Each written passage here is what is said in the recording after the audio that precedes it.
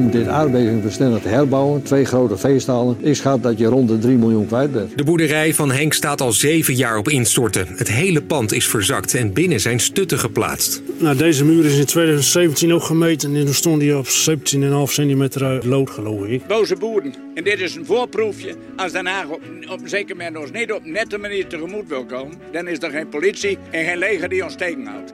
Dit zijn de Groningen Tapes. De stem van ondernemers uit Groningen. Met Hans Biesheuvel. Ja, welkom bij de podcast van ONL voor Ondernemers. We praten vandaag weer over de problemen in Groningen. En de podcastserie heet de Groningen Tapes. We hebben vandaag op bezoek staatssecretaris Hans Velbrief van Mijnbouw. Staatssecretaris op het ministerie van Economische Zaken en Klimaat. Welkom Hans, fantastisch dat je er bent in het Ondernemershuis Nederland. Dat waarderen we enorm. Voordat we zo over die problemen in Groningen gaan praten en alle uitdagingen die er zijn. Hoe bevalt het zo na, zou ik zeggen, bijna een jaar, hè? Nieuw kabinet, nieuwe functie. Hoe heb je het ervaren? Ik vind het eigenlijk heel leuk.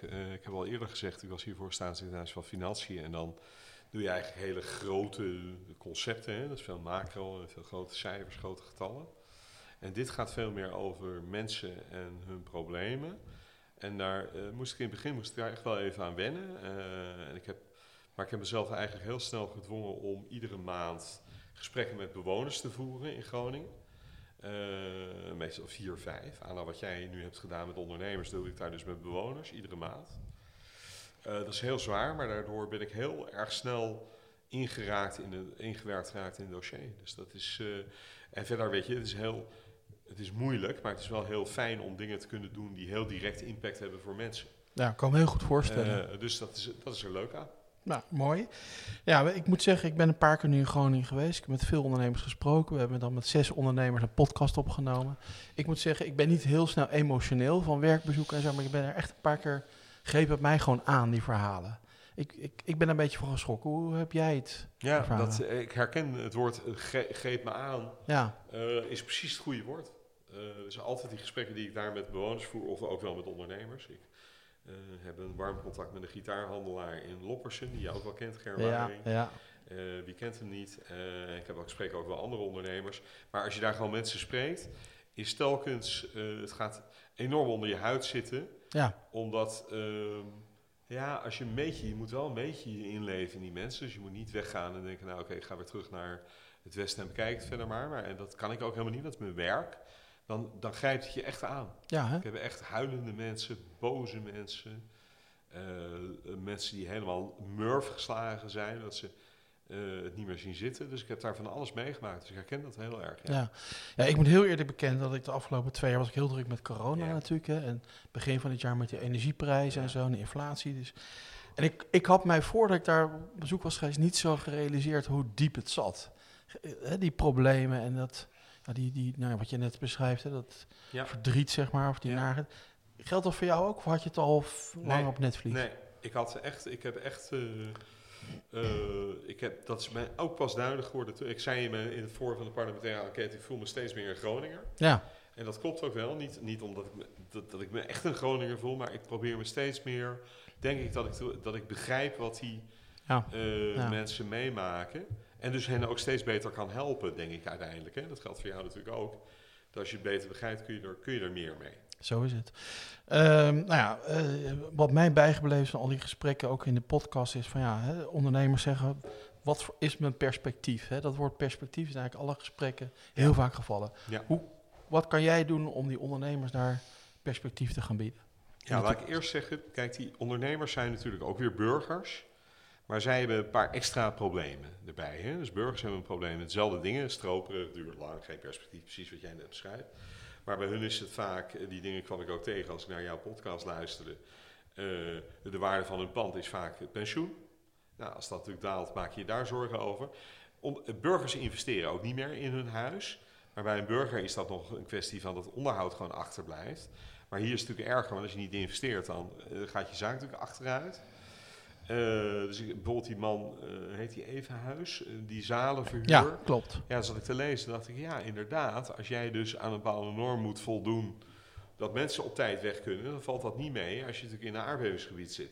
Dus wat kan ik voor die mensen doen? Nou, ik denk een paar dingen. Ik denk dat Het eerste wat ik wil gaan doen is, er moet een speciaal ondernemersloket komen, denk ik, waar ze ondersteuning kunnen krijgen. Dus ik herken jouw vraag om perspectief, dat is belangrijk. 2, ik wil ook gaan proberen om voor de MKB een ontwikkelprogramma te ontwikkelen, zodat die, als ze bij dat loket komen, dat ze ook iets krijgen van, nou ja, zo zou je verder komen. Ja. Dat is 2. 3, ze kunnen altijd terecht bij Stud en Steun. Dat is een belangrijke organisatie, een vrijwilligersorganisatie, die wel gefinancierd wordt van Den Haag. En ik wil dat eigenlijk allemaal vorm gaan geven door, er is een MKB-tafel geweest vorig jaar. En als ik het zo allemaal nou eens door mijn ogen ga kijken, is daarna te weinig gebeurd. Ja. Dus die MKB-tafel komt in januari weer bij elkaar. En in februari wil ik daar zelf bij gaan zitten. En ik wilde in februari ook onze uitnodiging om samen daar iets te gaan doen en met ondernemers te gaan praten, wilde ik dan gestand doen.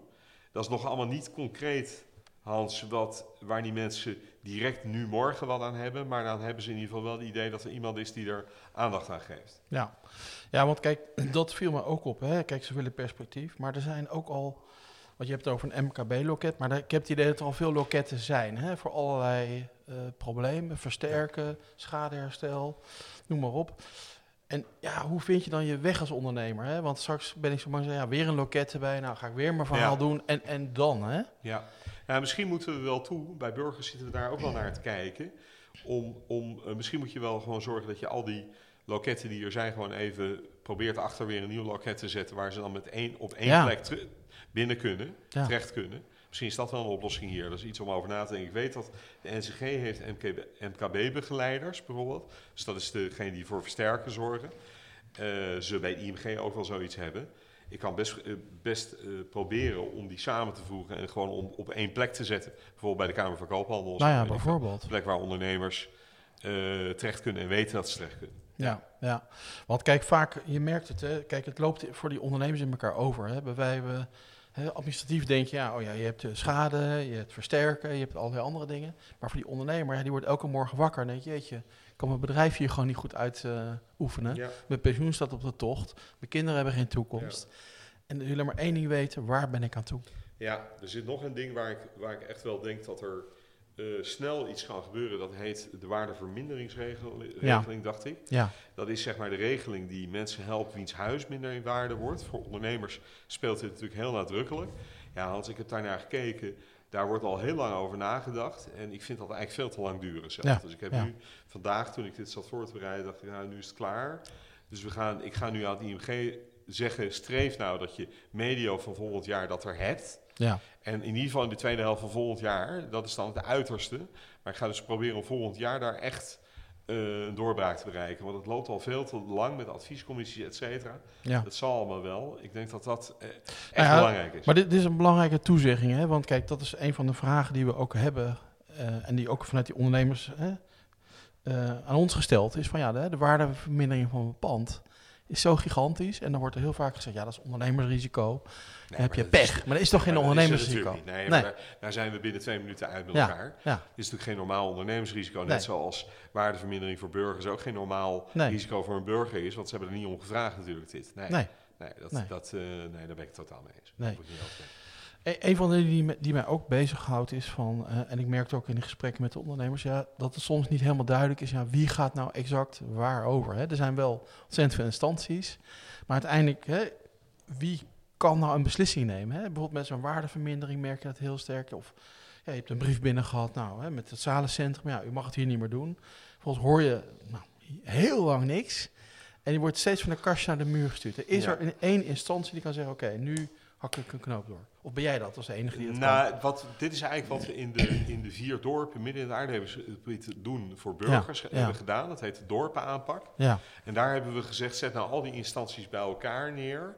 En zorg dat er in dat dorp iemand is, of een loket is waar je terecht kan. Dus het lijkt een beetje op je eerdere opmerking over, misschien moet je, wat ik eerder zei, misschien moet je wel 1 loket willen maken. Ja, maar een loket is één ding, maar dan ja, maar dan moet ook een instantie worden doorgehakt. Precies. Nee, maar dat is de spel dus in die dorpen ook. Hè. Dan gaat het om de vraag, wie beslist er dan of ik wel een luxe badkamer mag of niet, dat soort dingen. Nou, dat proberen we daar te doorbreken. Dus deze zal ik ook meenemen voor januari, februari, om daarnaar te kijken. Dankjewel, want denk ik heel waardevol. Ja, want loket is één ding, maar uiteindelijk moet iemand een knoop begrijp je. doorhakken. Uiteindelijk ben ik het natuurlijk. Hè. Uiteindelijk beslis ik. Alleen, ik kan natuurlijk niet...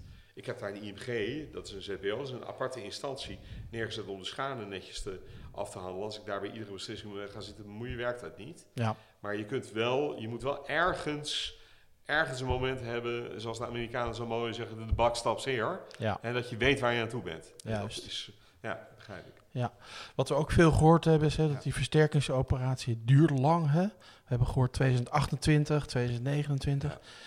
Dat klinkt heel ver weg voor mij, moet ik eerlijk zeggen.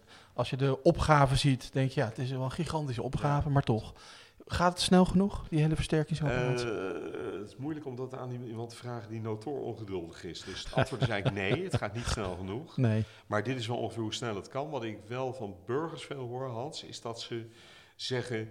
de snelheid zal me uiteindelijk niet zo heel veel schelen... als ik maar weet waar ik aan toe ben...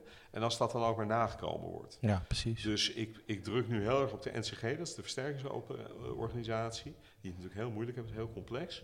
om te zorgen dat zij een planning maken die ze ook echt kunnen nakomen. Zodat mensen weten dat als ze in hun bus een folder krijgen... of een brief krijgen van de NCG... ja, u gaat nu... volgend jaar gaat u naar een wisselwoning. En dat geldt voor ondernemers natuurlijk ook. Ja. En er zijn voor ondernemers ook een soort wisselwoningen. Hè? Dat heet dan... De NCG hebben daar wisselwinkels. Hè? Ja. Dat ze ergens anders hun handel kunnen doorzetten. Dus dat kan. Dat is ook allemaal ingewikkeld. Dat je dan weet dat je daar ook... Als je zo'n brief krijgt, dat je ook weet waar je aan toe bent. Precies, ja. Dat zou ik tenminste zelf, als ik in zo'n gebied zit, heel belangrijk vinden. Ja, eens. Goed, dus die versterking, je bent ongeduldig. Nou, ik ook, dus ik ken dat wel. Maar goed, hoe sneller, hoe beter natuurlijk. Dan zijn die wisselwoningen of die wisselwinkels ook wel heel belangrijk. Ja. Hè? Daar heb ik ook wel iets over gehoord. Het is niet altijd fantastisch geregeld, zeg maar. Het duurt ook altijd weer langer dan van tevoren gezegd wordt. Kunnen gemeenten daar ook nog een rol in spelen? Want ik hoor dan wel van, ook bij de gemeente is het vaak heel stroperig. Nee, dat klopt. En dat in die dorpen aanpakt, dan weer terug naar die 4 dorpen midden in het aardbevingsgebied. Gewoon Weerden, Leersum en de 4e vergeet ik altijd. Leermensen en de 4e vergeet ik altijd. Zeerijk. Ja, die 4 dorpen. Daar zit de gemeente ook erbij als dus...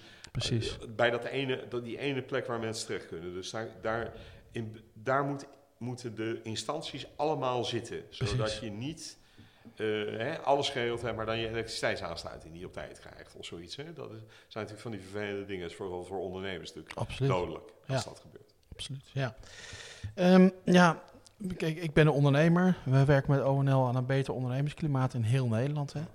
Is het, als je nu ondernemer bent en je wilt ondernemen in dat deel van Nederland waar we het nu over hebben, Oost-Groningen, is daar voldoende economisch perspectief? Even los nu van die hele versterkingsoperatie en schade. Maar is er voldoende economisch perspectief om daar succesvol te ondernemen? Ja, dat denk ik wel. Want uiteindelijk is dit gebied heel erg geschikt om alles wat met de energietransitie en met waterstof te maken heeft, daar een hele belangrijke rol te spelen. Waar liggen de grote LNG-aanlandingsplaatsen, de nieuwe, in de Eemshaven? Ja. Het is enorm geschikt om dingen te doen rond gezondheidszorg. Er heeft een enorm sterke universiteit die heel erg gefocust is op dat gebied. Dat kunnen ze heel goed, zijn ze goed in. Derde waar ze heel goed in zijn, is alles wat met landbouw toch te maken heeft. Een landbouwprovincie natuurlijk, agrarische provincie. Dus eigenlijk is er heel veel perspectief in en er is ook best werk. Ja. Het is niet meer zo dat de werkloosheid daar het is wel steeds hoger dan in de rest van Nederland, maar zo hoog is.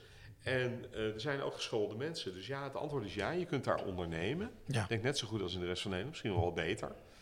En er gaan natuurlijk ook nog wel een aantal dingen. Hè. Er is een nationaal programma Groningen. Dus er wordt fors geïnvesteerd bijvoorbeeld in infrastructuur, in scholen en dat soort dingen. En dat moet natuurlijk nog meer. Ja. Nou, we zijn de afgelopen maanden op heel veel werkbezoeken geweest. En heel veel ondernemers die ook moeite hebben door heel Nederland heen, het betalen van de energierekening. En dan horen we ook vaak van, moeten we dan niet in Groningen al die mensen $1 miljoen geven en dan toch dat gas oppompen de komende jaren? Ja. Dat heb je natuurlijk ook 100.000 keer gehoord inmiddels. Ik heb al 100.000 keer hetzelfde. Ja, maar misschien voor de podcast toch wel goed dat je het antwoord nog even geeft. Ja. Nee, want het is gevaarlijk. De toezichthouder zegt, dus de SODM zegt, extra gaswinning in Groningen is gevaarlijk. Dus dat gaan we niet doen. Het is gevaarlijk voor mensen. Wat we wel gaan doen, is natuurlijk zorgen dat we zo snel mogelijk deze operatie afronden. En we gaan zo snel mogelijk het gasveld juist sluiten. En Jette en ik hebben natuurlijk juist geprobeerd om te vermijden dat we Groningen open moesten doen. Overigens, een beetje extra Groningen gas helpt ook niet zo heel erg bij het echte probleem. Hè? Want ik bedoel, we kunnen nooit grote hoeveelheden eruit halen. Dat is levensgevaarlijk. Ja. Dus dat kan sowieso niet. Dus dat gaat niet echt helpen. Nee. Dus die ondernemers zullen het moeten doen met het gas wat we duur kopen. En ik begrijp dat dat best ingewikkeld is als je bovenop een gasveld zit. Net zoals ik in het weekend in de krant las. Energiearmoede het hoogste in Groningen. Terwijl al die mensen boven een gasveld wonen. Ja. Dat is natuurlijk eigenlijk gek. Doet pijn, hè? Doet natuurlijk pijn, Ja. maar het is gevaarlijk, Hans. Dus nee, toch niet doen.